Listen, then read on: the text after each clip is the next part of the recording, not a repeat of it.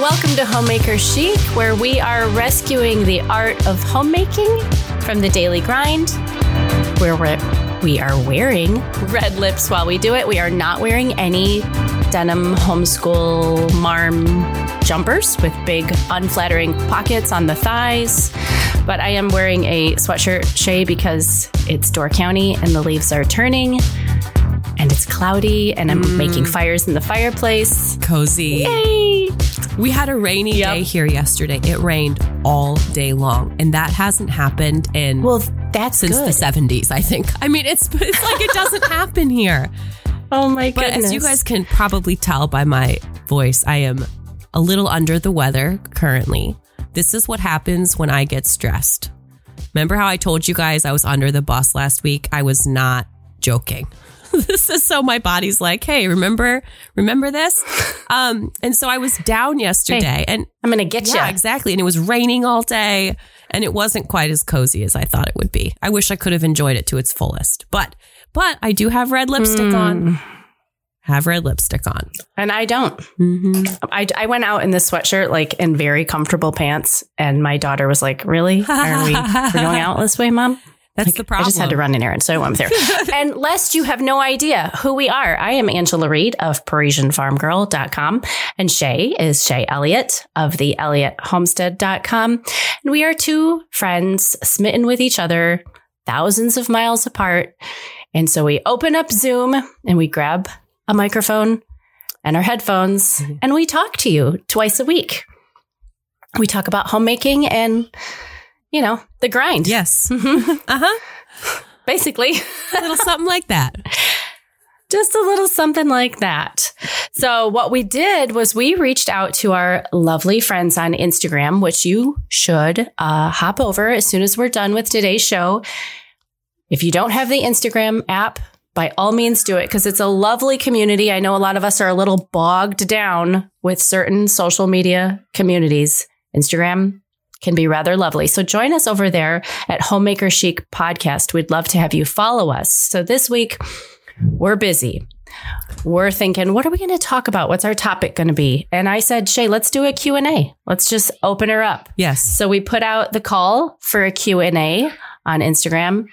And you guys, all 106 comments or more than that, I don't know. 159 last time I checked. Oh, my heaven. Yeah. Okay. Oh, that's what I was thinking. Yeah. It's 160. So lest we get any further, I think we should do something a little bit earlier than we normally do because we have a lot of questions we're going to try to cover. Yes. And I think, Shay, we should cue it. The wine music. This song, I wish this would just run in my earphones all day long. It just makes me so happy. You know, it's like our own version of the girls from Ipanema. Yeah, that is kind of what it's like. It is. It's like a very like James Bond, Ipanema. Yeah. It's so good. Yeah. Somebody asked on Instagram, like, what's something that like takes you out of your life for just a moment? Like it just brings you so much joy. And my first thought was that the wine segment song and lattes. Those are like the two things where it's just like, oh, all is well. Just for this moment. Just right here. Within my 3 feet spherical world. Exactly. So this show, the whole show today is brought to you by Dry Farm Wines because we love these guys. We love Dry Farm. They've come to us. They want ideas for how to share inspiration for you guys for your holiday tables, champagne, what wines are going to go with your Thanksgiving menu, your Christmas menu. Yes, and this is stay tuned because we're going to roll out something special for the holidays with Dry Farms. Oh, we're going to blow it up. Yeah. We're so happy to see so many of you trying Dry Farm Wines. So you need to visit dryfarmwines.com/homemaker. Homemaker I Chic. can't ever remember, Shay. Homemaker Chic. Just Homemaker Chic. I always wonder if it's the podcast. Dryfarmwines.com/homemaker chic and try some wine. So this is Bynamic. Yes. This is Bynamic wine, Shay. Biodynamic. Low sugar. So I have a lot of family that does Trim Healthy Mama. So to all our low sugar, and we all should be low sugar because that's the best way to be. But low sugar, paleo, keto, trim healthy mama friends, all of us who strive to eat very healthy and then sort of feel like we're sabotaging that when we reach for a glass of wine. This is the wine for you. Yes. For sure. Yes. That's your cue, Shay. That is my contribution. I wholeheartedly agree. I said, that's your cue. Oh, what? My ears aren't working so great today. I'm here, you guys. I'm here. Yes. In spirit. I am here in spirit. When you do visit dryfarmwines.com/homemaker chic, you get a bottle for a penny with your first order too. So you basically get a free bottle for all intents and purposes. And I'm kind of jelly. Like, even if you don't want to, could you just get me a bottle for a penny? Oh my goodness. I'll take all your penny bottles. I know. Like to my wine is build the such a whole joy. wine cellar and just. It is. It really is. And I was very intrigued on Instagram. Someone commented, we have a lot of, Shay and I are both Christians, believers, and there's a wide variety of, it's an open-handed topic, whether Christians should drink or not. Everybody's going to vary a little bit. And I was so intrigued to see someone who has a personal conviction to not drink wine, but she cooks. And it is a rule in the kitchen. You don't cook with cheap, bad wine. You cook with good wine. Yes. And so she is using Dry Farms in her kitchen to cook. Oh, interesting. That's so I fun. love that. Yeah. I'm like, you nailed it, girlfriend. That's fantastic. I cook with it too because I have confessed, like I'm usually like a 1 or 2 glasser when I have my wine. And sometimes like if Stu has, a glass or a 2 or whatever, sometimes we just have a little bit left in the bottle. And so if we don't drink it right away and there's just that little bit left, then I'll use that in like my risotto or, just empty all the rest of the bottles. Yeah, into the beef exactly. stew. All right. So I'm just going to. What are you sipping? I'm sorry. It's taken me 5 minutes to ask. What are you sipping, my friend? The wine music is gone. This is so for those of you, I do want to answer this question too. Some people think that Dry Farm Wines is a private label. They don't maybe understand that this is for all intents and purposes, I guess, an importer who's seeking out farmers that farm in this particular method and then bringing us those wines to our doorstep, by the way. No more wine anxiety in the grocery store aisle. So this is a Touraine. So it's the area of France near Tours, like in the Loire Valley. And they do this particular, vigneron, Françoise Xavier Bar, whatever. Cool name. Cooler than mine. It just sounds like you're making noises. Does it? I hear nothing. I hear nothing.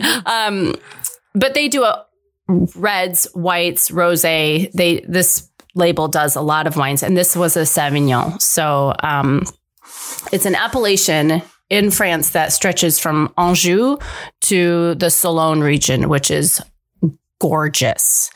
And it's like a lot of Dry Farms properties that they work with. This is a small vineyard, 5,500 hectares, which is not super small. Huge. Yeah. Right. But the terrain there, it's got a lot of flint, like clay, flinty clay, chalk, sand, and an oceanic climate that contributes to the overall taste of the wine. So I really enjoyed this.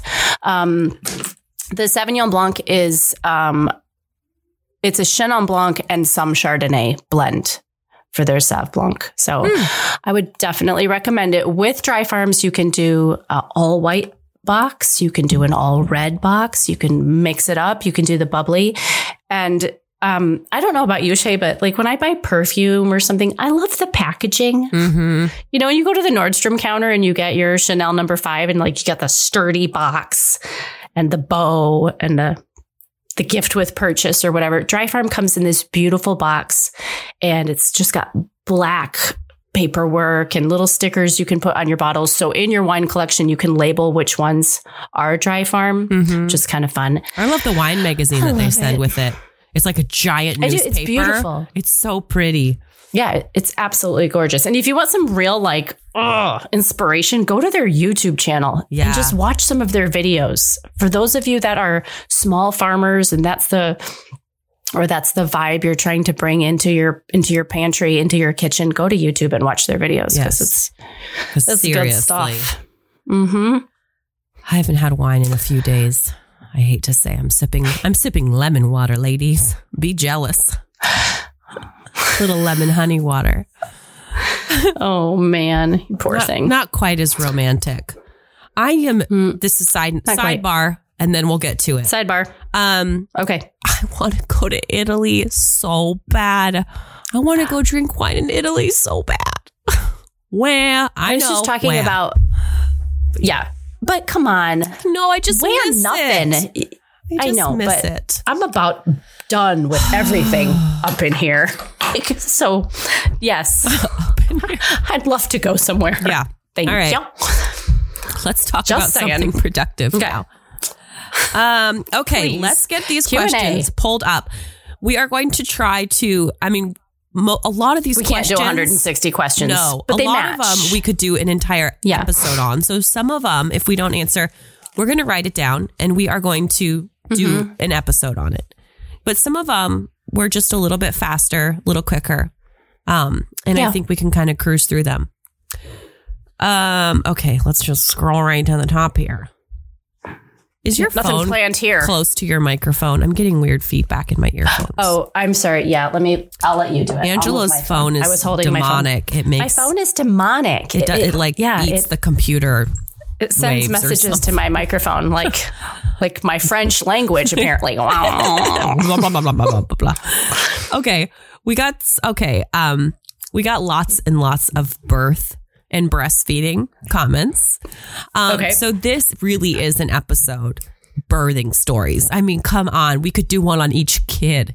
We could do an entire season. Between the two of us, we have crazy birthing stories. And we have pretty much some good fodder. We've pretty much done the gamut. So Angela, you had home births for most of them.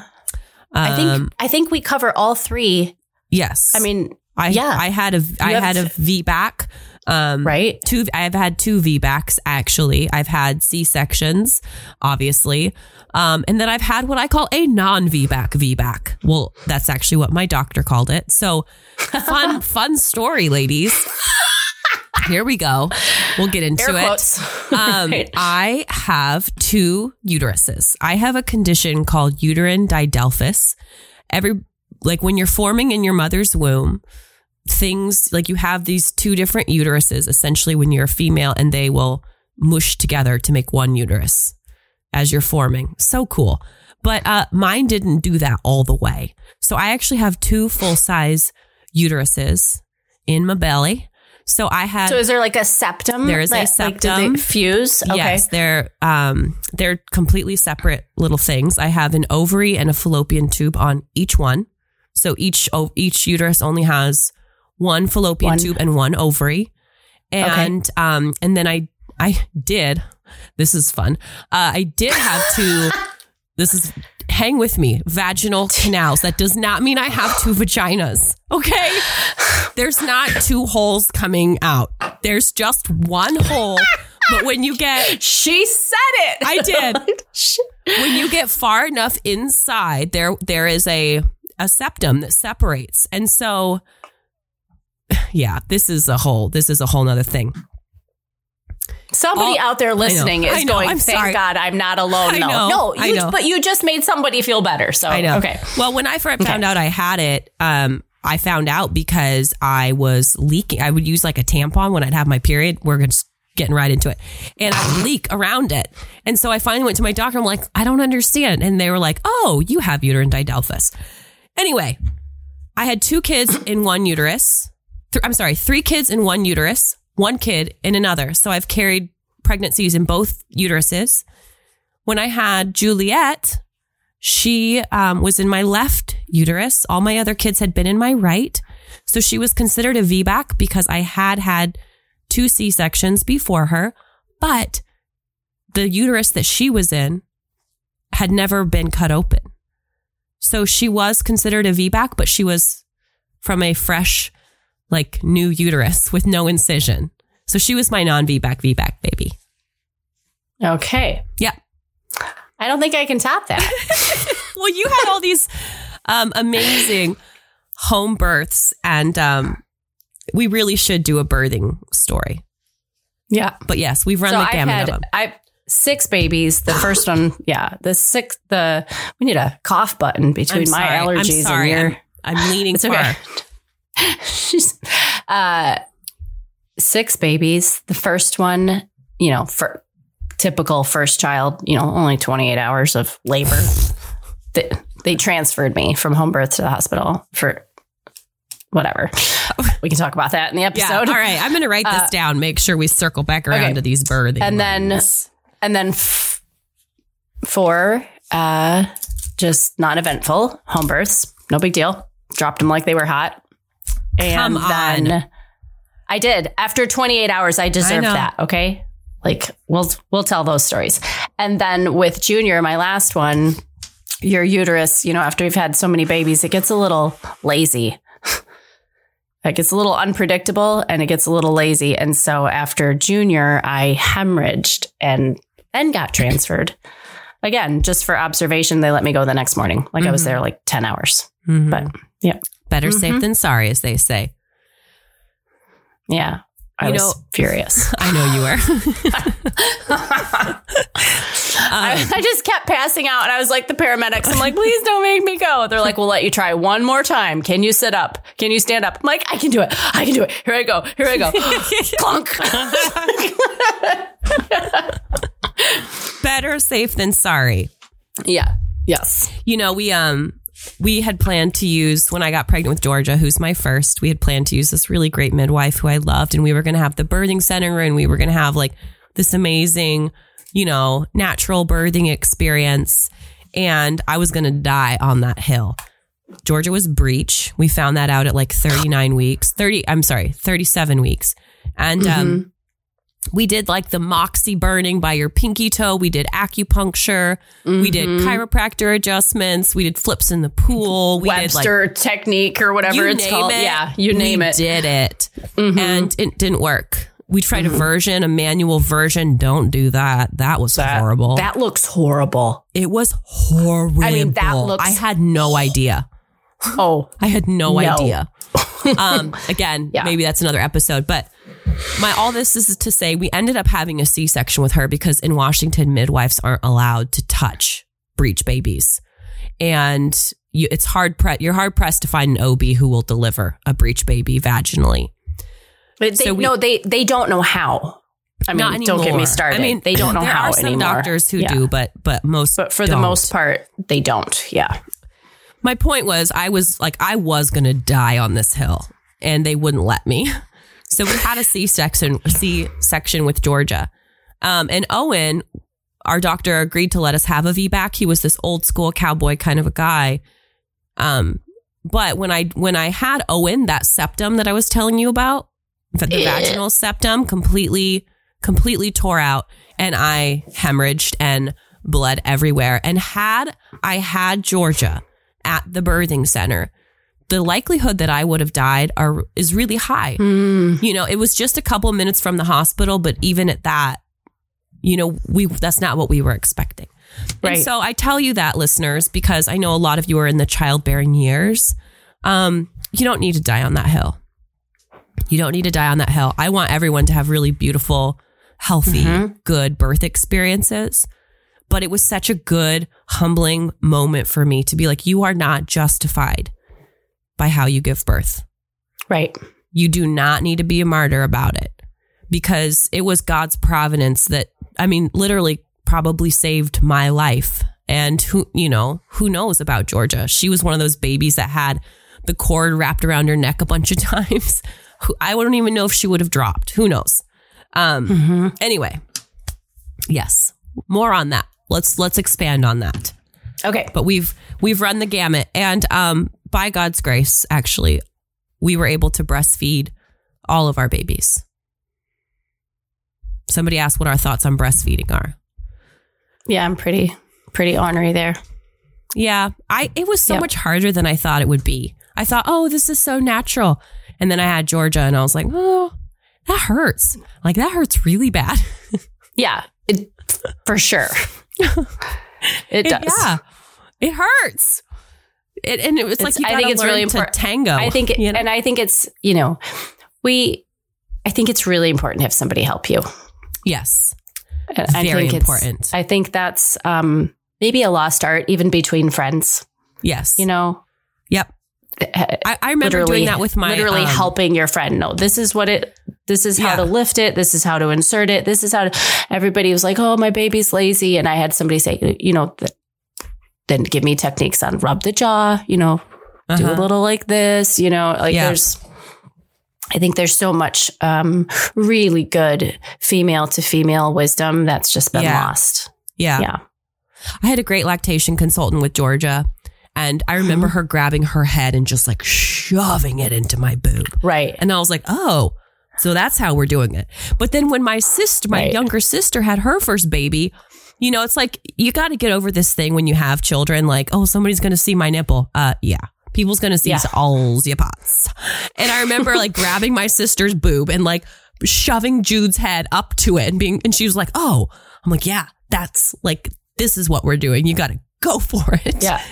And again, for those of us that farm, have you ever seen an animal go at the teat?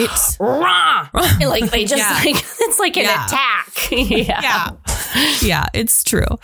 Okay. Yes. So again, listeners, you are not justified by how you feed your baby.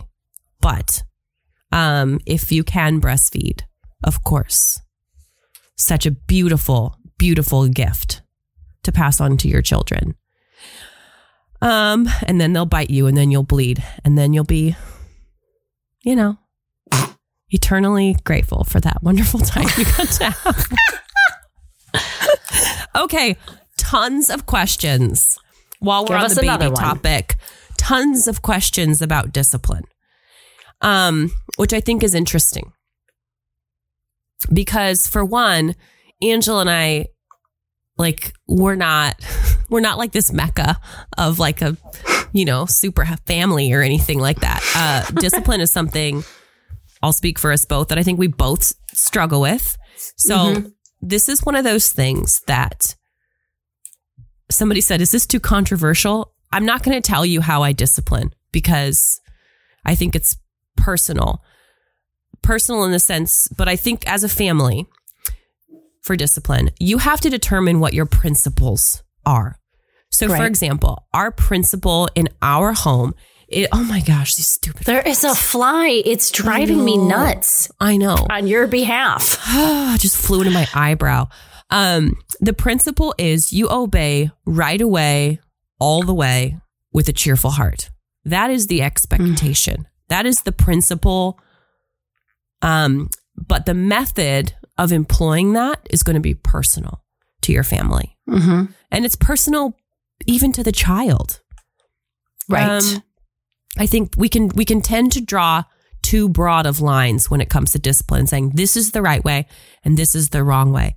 I just don't think that is wise when it comes to children, because children, even like in the situation where, let's say you were to adopt a child, or maybe you're fostering a child, or, there's lots of different situations. I think you have to be careful to not paint too broadly. But that is the principle of discipline in our house. You want to speak to that? How you guys do discipline? No, I think that's... No. Not really. No, I do totally agree that it's definitely,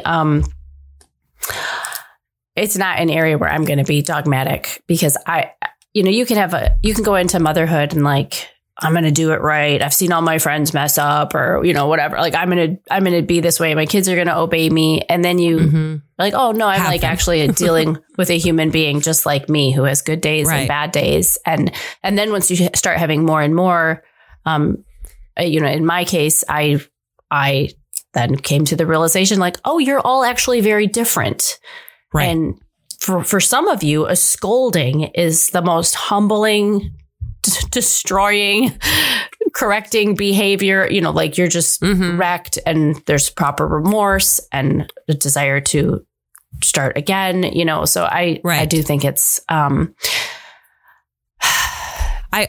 I pray for my kids, I do ask the Lord, I'm like, please, like I'm so unqualified for this. Please show me what each individual child needs, because it's easier for me to look at my day and look at everything as a lump sum whole, and help me see them individually, like you see me individually, Yeah. I agree with that. Somebody asked how early we start. Right away. Correction starts right away. First bite. Yeah, right? Oh, I did. No, but I would say no. Face. Yeah, no. I would flick it was Owen. Owen was my biter, of course. Such his personality. I would flick his mouth and say, no, like you're not allowed to do that. It's not like when he was a week old, but I have to tell you, let me just give a little advice. This is it, and it's not mine. This is from my dear friend, Rosemary. I love this. I think it's fabulous. It's not going to answer all your questions on how to discipline, but maybe it's going to answer the if you should. She always says, take whatever you're seeing and add 10 years onto it. Yeah. Would you rather deal with it now? Or do you want to you got a sass mouth 6-year-old? You want to deal with it at 6, or do you want to deal with it at 16? I love that. And the reality is you'll probably still be dealing with it when they're 16, but it'll be a lot better if you've been correcting. But like you said, don't wait. Don't wait. That's just because they're little. Sin is cute when they're little. It's not cute when you can get her pregnant. Right? That's what my friend Jess always says. I love it. It's funny. Another real quick on discipline. Again, we could talk for a really long time on this, but there's always restitution at the end of it. So when we discipline our children, regardless of what that looks like, after it's done, we pray with them. They ask for forgiveness. We forgive them, and fellowship is restored. I meant restore. That's what I meant, not restitution. Restore. Hello. Brain fog. And so when it's done, it's very quick, very swift, and it's dealt with immediately, and we are back in fellowship. There's none of this wallowing around, avoiding each other for, 6 hours around the house. There's none of that. It's absolutely you deal with it. Yeah. Swift, done. And then you're back in fellowship as it should be. And if the kid's having a hard time remembering that they have been forgiven, then we say you're welcome to come out and join the family when you can act like you've been forgiven. Because when you've been forgiven, fellowship is restored. That's it. Life goes on as normal. And we don't talk about this again. And you need to act like that. You need to be able to act like that to join us. So, okay. Yeah. And for new parents, I think really quick, I think it's very important for new parents to decide, like you said, what are the expectations going to be and function from that point. Because the problem that people see when parents talk about discipline is anger. They're worried about parents being angry. And if you just have set guidelines in your house and you can't discipline your child in anger, whatever form of discipline you use, you cannot be angry. So it's very important to set guidelines. So there's not a reason to get, you don't let it go on and go on and go on to that point. Yeah. Yeah. And you should know, you guys, we're talking about the ideal situation. Okay. I've disciplined when I'm angry. But most of the time I disqualify myself, and I'll either wait for Stu to come home or whatever it may be and say, okay, we need to deal with this, because I'm disqualified. Because I've said to my kids, I literally, I cannot, you're in the wrong, and mom is a human, and I'm actually very angry right now. And so we will come back to this. Yes. Whether it's this evening or tomorrow, because when you subtract the emotion out of it, then you're just literally dealing with what happened. So I'm fine with that. But I do let them know, this is what should be happening right now, but I'm upset. Yep. So Mama's disqualified. Yeah. Yeah. Okay. Do you feel like your current homes will be your forever homes, or do you have different plans or goals in mind to move somewhere else? I see Angela restoring an old chateau in France and Shay in Italy. Boom. Shakalaka. Boom. You want to go first? When I moved here, it almost killed me. I mean, to move a farm with 6 kids is horrible. Out of state. 3 25, 30-foot moving trucks. I don't know. Multiple trips, organizing, purging, boxes, homeschooling. It was hellacious. The only thing that I think got me through it without losing my ever loving mind was it was a dream come true. I have wanted to live here forever. I don't really need to move again. I could have multiple homes. But I don't really need to move again. Mm-hmm. Yes, mm-hmm. I would love to restore a chateau. And literally we would have been open to that, to moving to France. But there were children involved. And we have a small enough community now, like as far as making friends and stuff. I thought as far as I would still want to stick with my homeschool conviction. And as far as them finding spouses or having a social life, like that would be a very isolated situation for a long time until we were immersed and the language barrier was broken down and everything. I just felt like, were I single or were it just Joel and I? Heck yeah. I would have moved to France and I would have done that.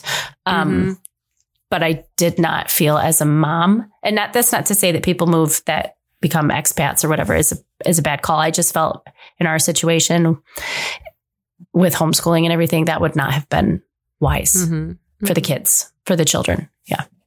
Mm-hmm. Yes. The house that we're in now, we are planning on that being our forever home, Lord willing as well, because Stuart is like, I'm never doing this again. No. Oh, I will get we're not building a farm again. Yeah.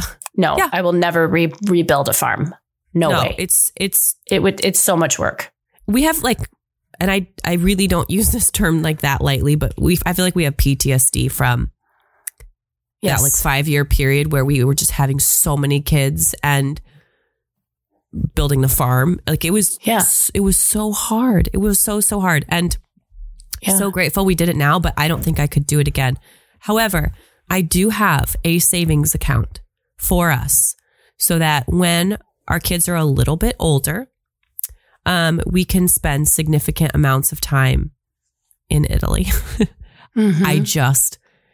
I love it so much. And I was talking to my financial advisor. He comes to visit us a couple of times a year. And I was like, we need to have a fund so that we can buy an apartment in Italy. And he's like, no, you just need to do an Airbnb. We are in this awesome day and age where you can literally go rent somebody's house for 6 weeks while they're not there. Right. And then you don't have to worry about buying property or paying. Right. I know it keeps coming in my eyes. Paying taxes. There's a lot of factors that go into moving abroad.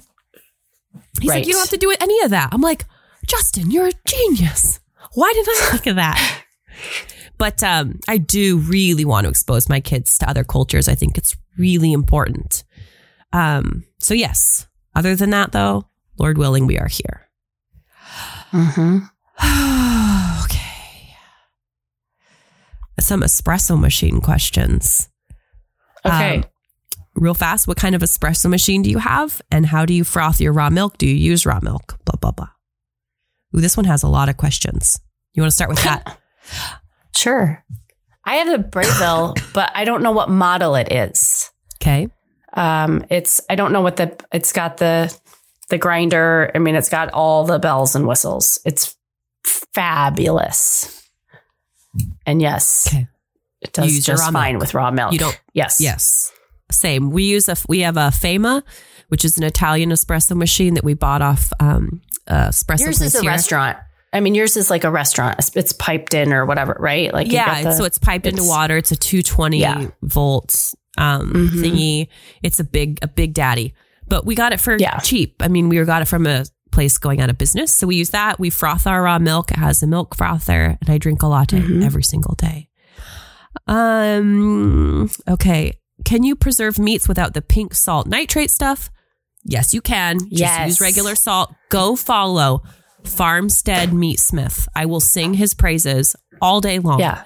Vashon Island in Washington is where he's based out of, but he doesn't use any of the nitrate pink salt. So yes, absolutely.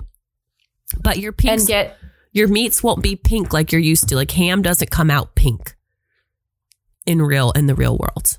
Right. That's a pink nitrate salt that they add. And then get the River Cottage handbook on preserving meat curing. Yeah. Oh my gosh. It's like a pterodactyl, you guys. This thing is dive bombing her the whole time. I'm trying to play it cool, but between the runny nose and the fly, it's pushing me past a little bit. Okay. How can you store potatoes and apples if you don't have a big fridge? Answer it while I blow my nose discreetly off mic, please. If you don't have a big fridge, I always stored potatoes in a really cool room. So whether it was a little like nook right next to my garage, because the garage would get too cold, it would freeze, or my laundry room at our old farm was very cold, I would just dig them up. I didn't wash them. And I think the first few years that I did that, I did a layer of potatoes, and then I did a newsprint, and then a layer of potatoes, and then newsprint. And they lasted just fine. The room didn't freeze, but it was nice and cool. Apples, I've never stored apples like into spring, but I would do it the same way. I would make sure they're not touching. How do you store apples, Shay? Do you store apples per se? No. I mean, they're not going to last that long. They'll last a couple months just in a cold room, but it has to be a storage apple. And, I would dehydrate applesauce, that kind of stuff. Like that's how I primarily preserve them. You need to understand too, when you're like reading historical books and they're talking about their food lasting through the winter and into the spring. Yes, it did. They have different standards than you probably have. Okay. That's true. It is. We're talking about apples that get shriveled and cabbages, that get covered in mold, and you peel all the layers of the cabbage leaves off. So while you're reading that kind of stuff and you're all intrigued and you're enthused and you want to learn it, you do have to switch your mindset. Like, this is not going to look like waxy, shiny, beautiful grocery store stuff. Yeah. Like, this is for people. They were surviving. Yeah. And it didn't look pristine. It was life or death. March 15th. Yep. They were just happy to have it. Yep. Yeah. Absolutely. This is a fun one. Will you be getting a horse anytime soon? If I have my way, the answer is yes. Yes. Ami Lee wants a horse so bad, and I would like one. I think I'm very allergic to them. Really? I think either that, or I've just had a couple bad moments where I rubbed my eye at an inadvertent time. Oh, I'm in this. It's very interesting because I very allergic to cats and dogs like 10 years ago. Now I can go to someone's house and about 2 hours later, I'm like with a dog, like say they have a lab or something. I have to get my inhaler or whatever, but cats, we have a cat.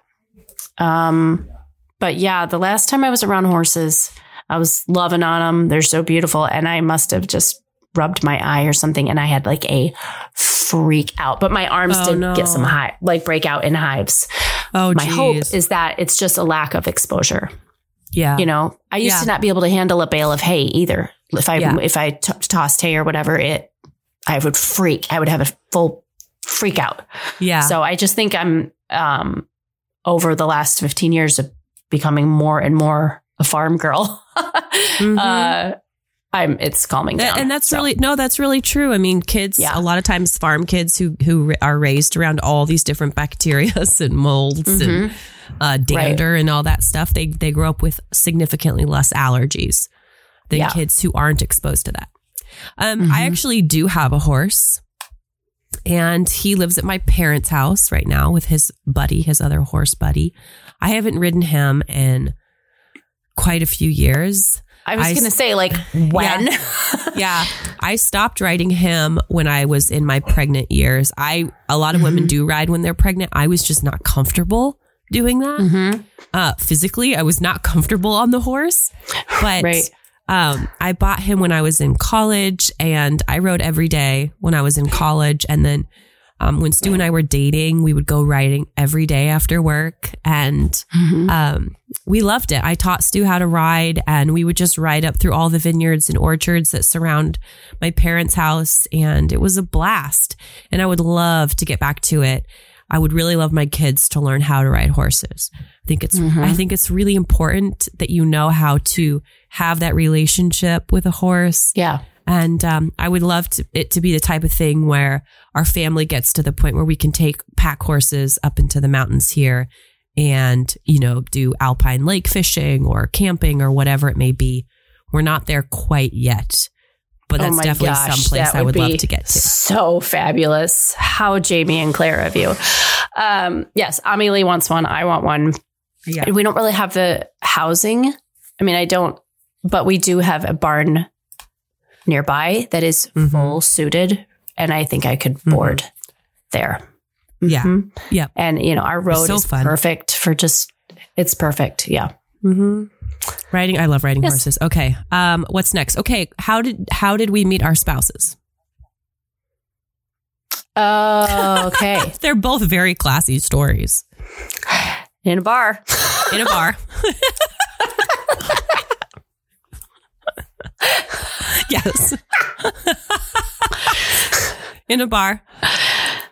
Yep. Should we expand on that? I don't know. Okay. We met in a bar. Yeah. Joel and I, we met at a country bar, and Joel would, I would go with my mom for line dancing lessons, and and then I would leave. I wouldn't stay like late, like I was too young. But then he was like the best dancer in the bar, so he taught me how to dance, and yeah. I thought Stu was cute, so I asked him to dance. And then we fell in love. To what song? Do you remember what song? Black Velvet. You just get trashier and trashier, Shay. You guys think I'm joking. I'm not. Mississippi. Oh my gosh. Oh, I know it. Just terrible. Do as I say, not as I do. How did you two meet and become friends? That's a fun question. Angela and I met as bloggers. I can't remember how like connecting with the blog. I can't remember that. Angela had a magazine years ago, and I was a young blogger at the time, and I submitted a recipe for it. It was a shrimp ceviche, and it was delicious. And it went in one of the episodes. But then she had a magazine launch party, and she invited all the contributors to the magazine. So me being a contributor for this article, and I wanted to go so bad, but we lived in Alabama at the time and I wasn't going to come up to Illinois. Like, that was out of the question, but I wanted to so bad because I wanted to meet her. I thought she was so classy. Little did I know. That was the best party I've ever thrown. That, and I did hold a millennium party for the year 2000. Oh man. All those years ago. It was I had fireworks and everything. Yeah. You are a party girl. Oh man. Yep. That's really fun. Yeah. So that's how we met. And then kind of just kept in each other's peripheries in the blogging world, in the blogging sphere. And then we started working doTERRA together a couple of years in. And then after that, took up a lot of just work conferences together and phone conversations and trainings and such like that. And so that was kind of that. Anything else you'd like to add to our love story? You could go, episode 1 is our love story. So go listen to that. So go back if to you that. Want. Yeah, literally at first episode of the podcast. Okay, here's a fun one. How do you stay connected with your spouse with all the kids and stuff? Like, how do you do date nights? What do you do? Help. Help. I don't know. Can you call me in 5 years and I'll tell you? I love Stuart so much. I miss him so much. And I say to him all the time, I just want to talk to you. Like, I really like you.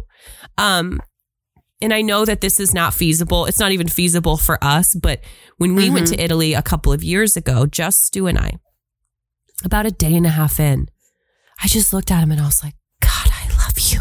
Like, I forgot, like, just getting to see him and just talk to him and just have conversations with him and just having eyes for each other in that way. For us, it actually meant like leaving for just a little bit, which I know is not possible right now. Right. But we leave like in little micro spurts. And by leave, like I air quotes leave, like literally Joel's walking out to the barn. He'll say, do you want to walk out with me? Yeah. Yeah. You know? Yep. Or he's going to run to the hardware store for some screws. And I'm like, I'll go with you. Yeah. You know, like, and it's just a 6-minute drive into town or whatever. So that's how we roll. I mean, it's very difficult. Yep. Every once in a while, we get out. Of course, you know, if you would have asked me 7 months ago, I would have had a better answer. COVID obviously changed all of that as far as restaurants being open or whatever, you know. Yep. I ditto that. Also, we could, and we probably should do an entire episode on this, but intimacy is super important. It's really easy for you to crawl in bed, especially moms of littles. Trust me, I see you. I've been there. I know what you're feeling. And you're like, if one more person wants to touch my boobs, I'm going to be really, really upset. It's so hard to make sure that you carve out that time. But knowing we need to expand on this a lot further in the future, just know that is really, really, really significant. In just maintaining that relationship. Why are you making that face? Children? They're so loud. Aiden is like yelling underneath me. Did your mom go? He's so loud. Yeah. Okay. Sorry about that. Mark that. Go put the smack on it, Grandma. Gosh. Okay. Okay, here's a fun one. What are some brands that you seek out on Poshmark? Ooh. Ralph Lauren. I mean, Ralph Lauren is I'm like a just classic. I will. Ralph Lauren, Armani. Calvin Klein has really good dresses. Yeah. I usually find those at TJ Maxx. So I don't. Okay. I've gotten off Poshmark. Yeah. I find them in such good. I mean, the one I got the other day is just ridiculous. They're so cheap, you know. Yeah. J. Crew. That I don't. I look. Oh, sorry. Yeah, I have one resale J. Crew sweater. There's certain brands I've never worn. It's so weird. Like Gap. Do you know I've never even been in a Gap? Oh, interesting. Store. I always look for Gap on Poshmark. Yeah. Yeah. It's just bizarre. You get like in a, in a groove or whatever. So. I look for Kate Spade accessories. I love her jewelry. And I think I have a pair of sunglasses of hers as well. That's another one I'll look for sometimes. It's like for jewelry and sunglasses and stuff. I love Michael Kors, you know. Michael Kors. I'll look for that. He's got fab shoes too. I have some flats of his that I really love. Yeah. Yeah, I would say those are all kind of the top ones that I look for. Poshmark is a little overwhelming if you don't know what brands to look for. Right. Like I will literally type in like, you know, I have that fabulous plaid jacket. I will literally type in like Ralph Lauren plaid jacket and just see what comes up.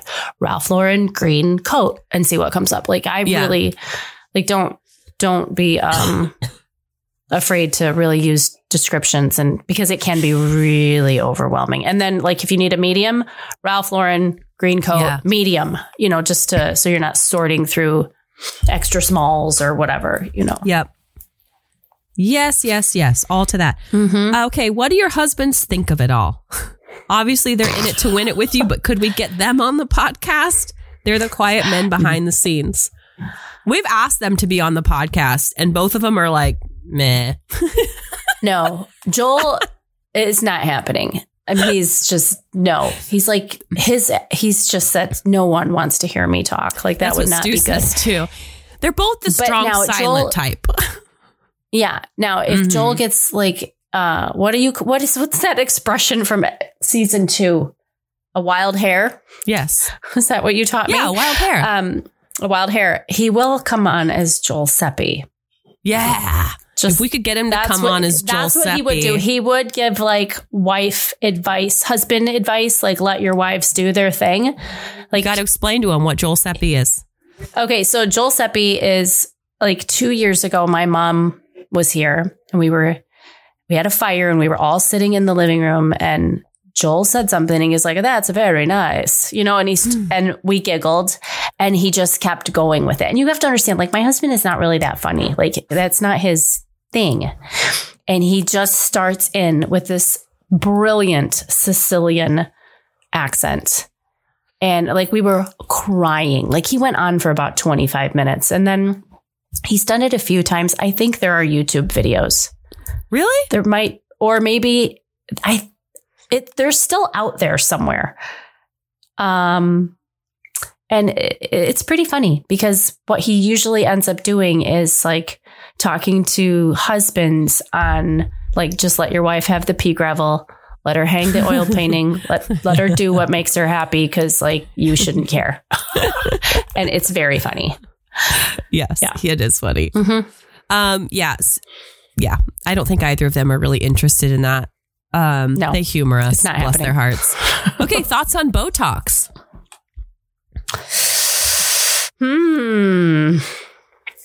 I, you know, do what you got to do. Like, I'm sorry. You do you, I say. You do you. Okay. Can we talk about pet peeves? I hate that expression. You do you, but we'll talk about that some other time. I think it's very helpful sometimes because I think, okay, like drinking, let's say, Stuart has this really great thing that he says to me all the time. And he's like, where God has not bound your conscience, others aren't free to. Meaning, right. Again, I'm talking about my worldview here. But so for something like drinking, we have certain directions about, you know, somebody who's a drunkard. Okay. That's no good. Right. That's where God has said, this is where we draw the line. Very clearly. Yeah. Very clearly. But something like having a glass of wine, you know, that's not something. So some people might be convicted about that. I am not. And so I am not free then to say, well, every Christian should drink or every Christian shouldn't drink. And I'm just using that as one example.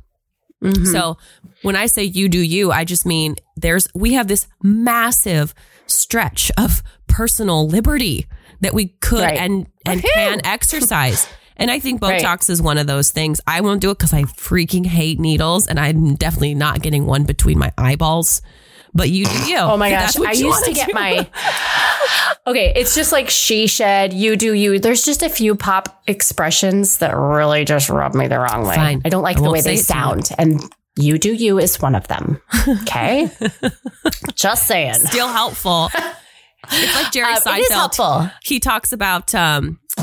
well, it is what it is. And what a stupid saying that is. He's like, you might as well just not waste the air to say it. But sometimes it's really helpful. It is what it is. I used to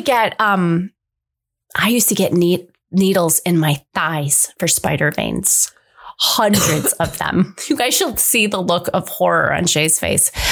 Because in my family, we have a really hereditarily nasty spider veins. So in my 20s, I used to get saline injections into my spider veins. And actually now at this point, I'm very glad I did because I did it 3 times. And had I not, like, my legs would be covered in spider veins. Yeah.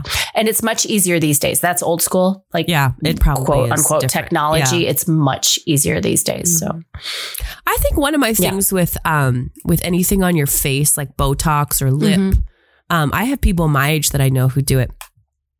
It always just makes they can look very homogenous. Like, it gives them that really like American standard beauty sort of look. And it always looks like they've had stuff done. And it's just kind of uninteresting. It's uninspiring, that kind of look to me. So yeah, I don't know. But you know, like Meg Ryan, we talked about all the movies she was. Have you seen her face?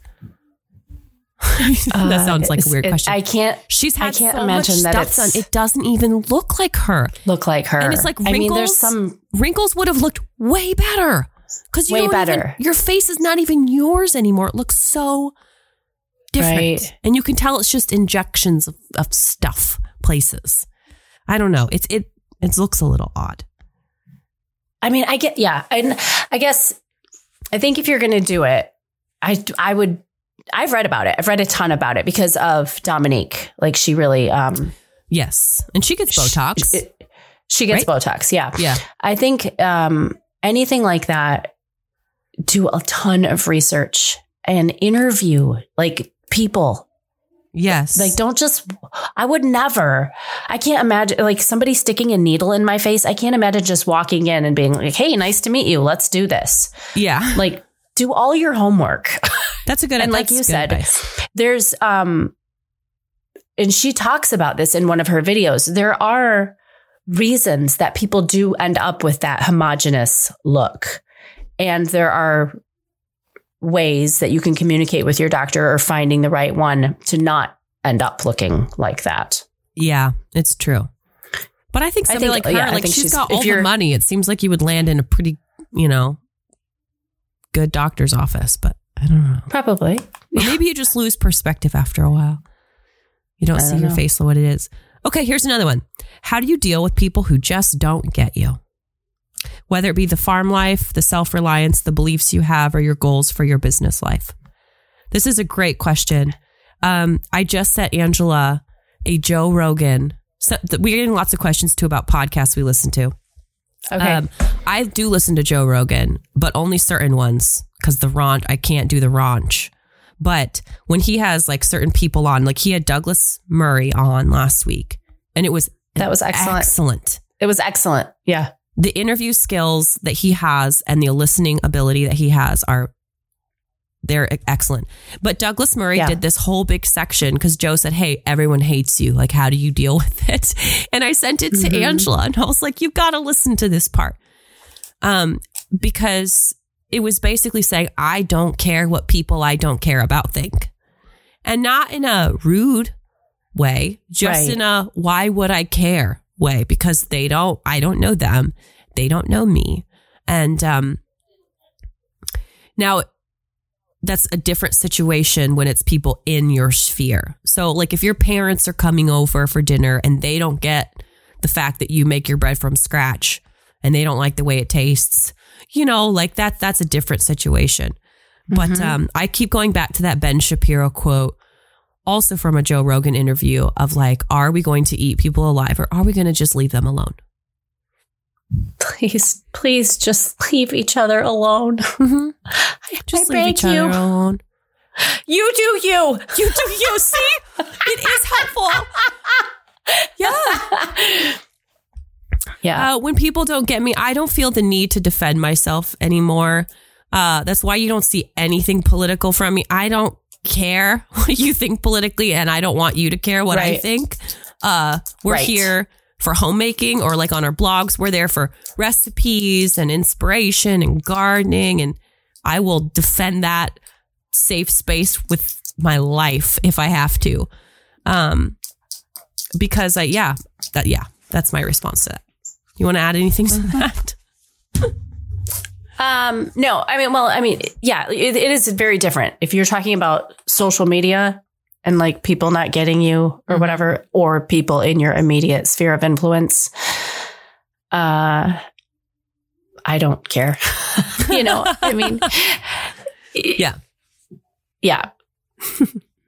I really like the way I do things. I really like the way I've got things all set up, and I'm always striving to make it more likable. Yeah. And to me, there is an important time in the homesteader's life or the homemaker's life or even the Christian's life. There's a joke that runs around, and anyway, this is kind of a rabbit trail, but it's called the cage stage. And what that means is when you're introduced to something that you're really, really excited about, let's say homemaking. I love this. I know what you're going to say. This is brilliant. Go. I'm sorry. When you're introduced to something new that you're really, really excited about, the human nature is to shove that down everybody's throat and tell them why that they should do and believe and think everything that you do. Don't do that. I've done that. Don't do that. Okay? This is a cage stage. So give yourself 2 years where you do not try to convince everybody else that what you're doing is the right thing to do. You just do you and shut up about it. Then after that time in your cage, we're locking you in a cage for 2 years.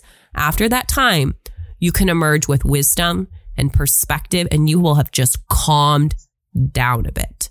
I know it's exciting when you learn to make bread. I know it's exciting when you decide that you're going to stay home with your kids and homeschool, or whatever it may be. Take your pick. I know it's exciting, but people don't want that shoved down their throats. They don't want to be told why they need to do what you're doing, because that's not the way the world works. We're not all meant to be a homogenous mass of everybody doing, believing, and thinking the same thing.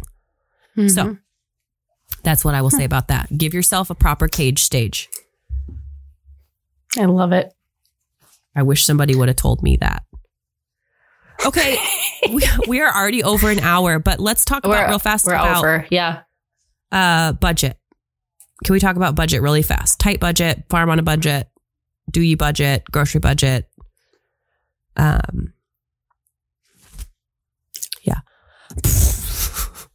I'm the worst. Don't ask me. We're both just staring at each other. Okay. We both did hardcore Dave Ramsey back in the day when we had to really, really budget. And then I was like, I will do whatever I have to do. I will work as hard as I have to work. Please don't make me have a grocery budget, because I just want to buy all the good food. And that's where I spend all my money, is just on groceries and flowers. And one principle we took with us from Dave was like, we do not charge up consumer debt. So everything we do, everything we've done on the farm, we do cash, or, like not on credit. And that's been a major saving grace for us. But in terms of like following every penny, no, I wish I could be that disciplined, but I'm not.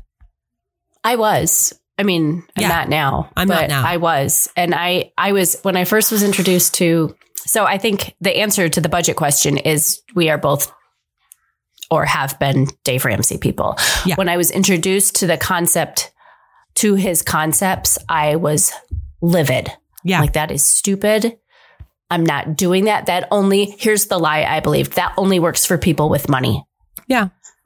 I had dual income friends that made a lot more money than us that jumped on the Dave Ramsey bandwagon, and they did not employ the cage stage. Yeah. And I was just very put off. I just thought, look, I'm freaking struggling to make ends meet here, like struggling. And yeah, please don't tell me I can't. There is no hope for me. I cannot do that. There is no extra money. There is no coffee latte envelope, none. Yeah. But I don't know what happened. Something possessed me. I bought the book. I read the book front to back. I printed the sheets. I started. And because I went to Joel and I said, do you think maybe we used to go to Panera. We lived around the corner, we used to go to Panera. And I said, do you think we're Panera-ing our money away? Do you think there's money there that, even though we claim to be broke and we really were broke, do you think we're spending it inappropriately, and that, I think that question was intriguing enough for both of us. And we started with Dave. And I remember we needed a new mattress. And one day I whipped out an envelope and I had $850 in it. I said, let's go get a mattress. And he's like, what? That's not Joel's style, is like to, like, I stick with something and just like focus, like we're going to do this. No matter even if it takes months and months and months. And he didn't really, I don't think he realized that I was really sticking with it. And I'm like, we can do Remember when I asked you to get like 20 extra bucks, less cash received on the deposit? Like, here it is. Yeah. So that can be so helpful.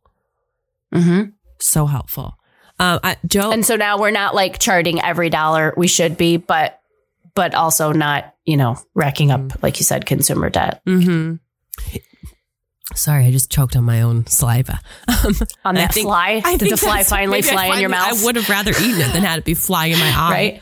I think that's probably where we've got when I was hyper focused. We were in not only a different financial season, but we were also so new. We were newly married. We were trying to get our feet under us. And now we're both very self-disciplined people on certain things. And, we're just not major spenders. So nobody's out there just going on $1,000 shopping sprees without saying anything, And so we've got we've got an idea of where we keep things between the lines, and we know where that is now. So that's really helpful. My kids must think the hour is up. Can you hear them? They're just getting louder and louder. Oh my gosh, there's just so much that we didn't even, we got to do like a holiday food and Christmas parties, getting kids to eat. We have a lot to cover. And actually, I hate to say this, my dear listeners, but we're going to take a week off next week because I got sick. Because it is what it is. It is what it is. Stuart and I are, we're going to be spending some time with his family next week. And so we are not going to have time to record. We were hoping we could get the episodes recorded before we left to go do that. But that did not happen. Because they understand. You guys can imagine carving out 4 extra hours to advance record in a week before a vacation with small children. They get it. It's just not going to happen. And, I love this audience. They've actually been really supportive. Like when we take what is our break in between seasons? 2 or 3 weeks? I've had people reach out and they're like, you can take longer. If you girls are mothers, if you need another week, you do that because we want the best of you. They want us to take care of ourselves so we can keep going. And I love that. No, this will be great because we will be coming back the very 1st of October. We've got 2 more weeks of the season. So we will go until October 15th. Then we'll take our 2-week break. And then we are going to come back swinging for the holidays. I just can't even. Swinging. When we come back from our season 3 break, it's going to be November 1st. It's insane. Wow. I know. Oh, it's going to be season 3 or season 4. I know. That's season 4. It's going to be so awesome. Season 3 is awesome. So we will make sure that in our last remaining episodes of season 3, we touch on some of these other questions that we did not get to hit today. I'm going to go blow my nose. Okay. Or sneeze. One of the two. Thank you so much for being here with us. I love that you guys responded like this. Just so much great content, so many great questions. And we'd love for you to visit homemakerchicpodcast.com because all of our other advertisers that we have, those are where all the coupon codes are. Of course, grab some Dry Farm, experience it. Tell us what you think. dryfarmwines.com/homemakerchic. Get a bottle for a penny with your first order. Shay's all wiped up now. Sort of. Got to get it out. In with the bad, out with the bad, in with the good, as they say. Yes, thanks for being here with us. Do go try your wine. Tap in. I'm sure it's delicious. I can't taste anything right now, but when I can, I'm going to go do that. Young lady. All right. We'll talk to you guys later. Cheers. Cheers.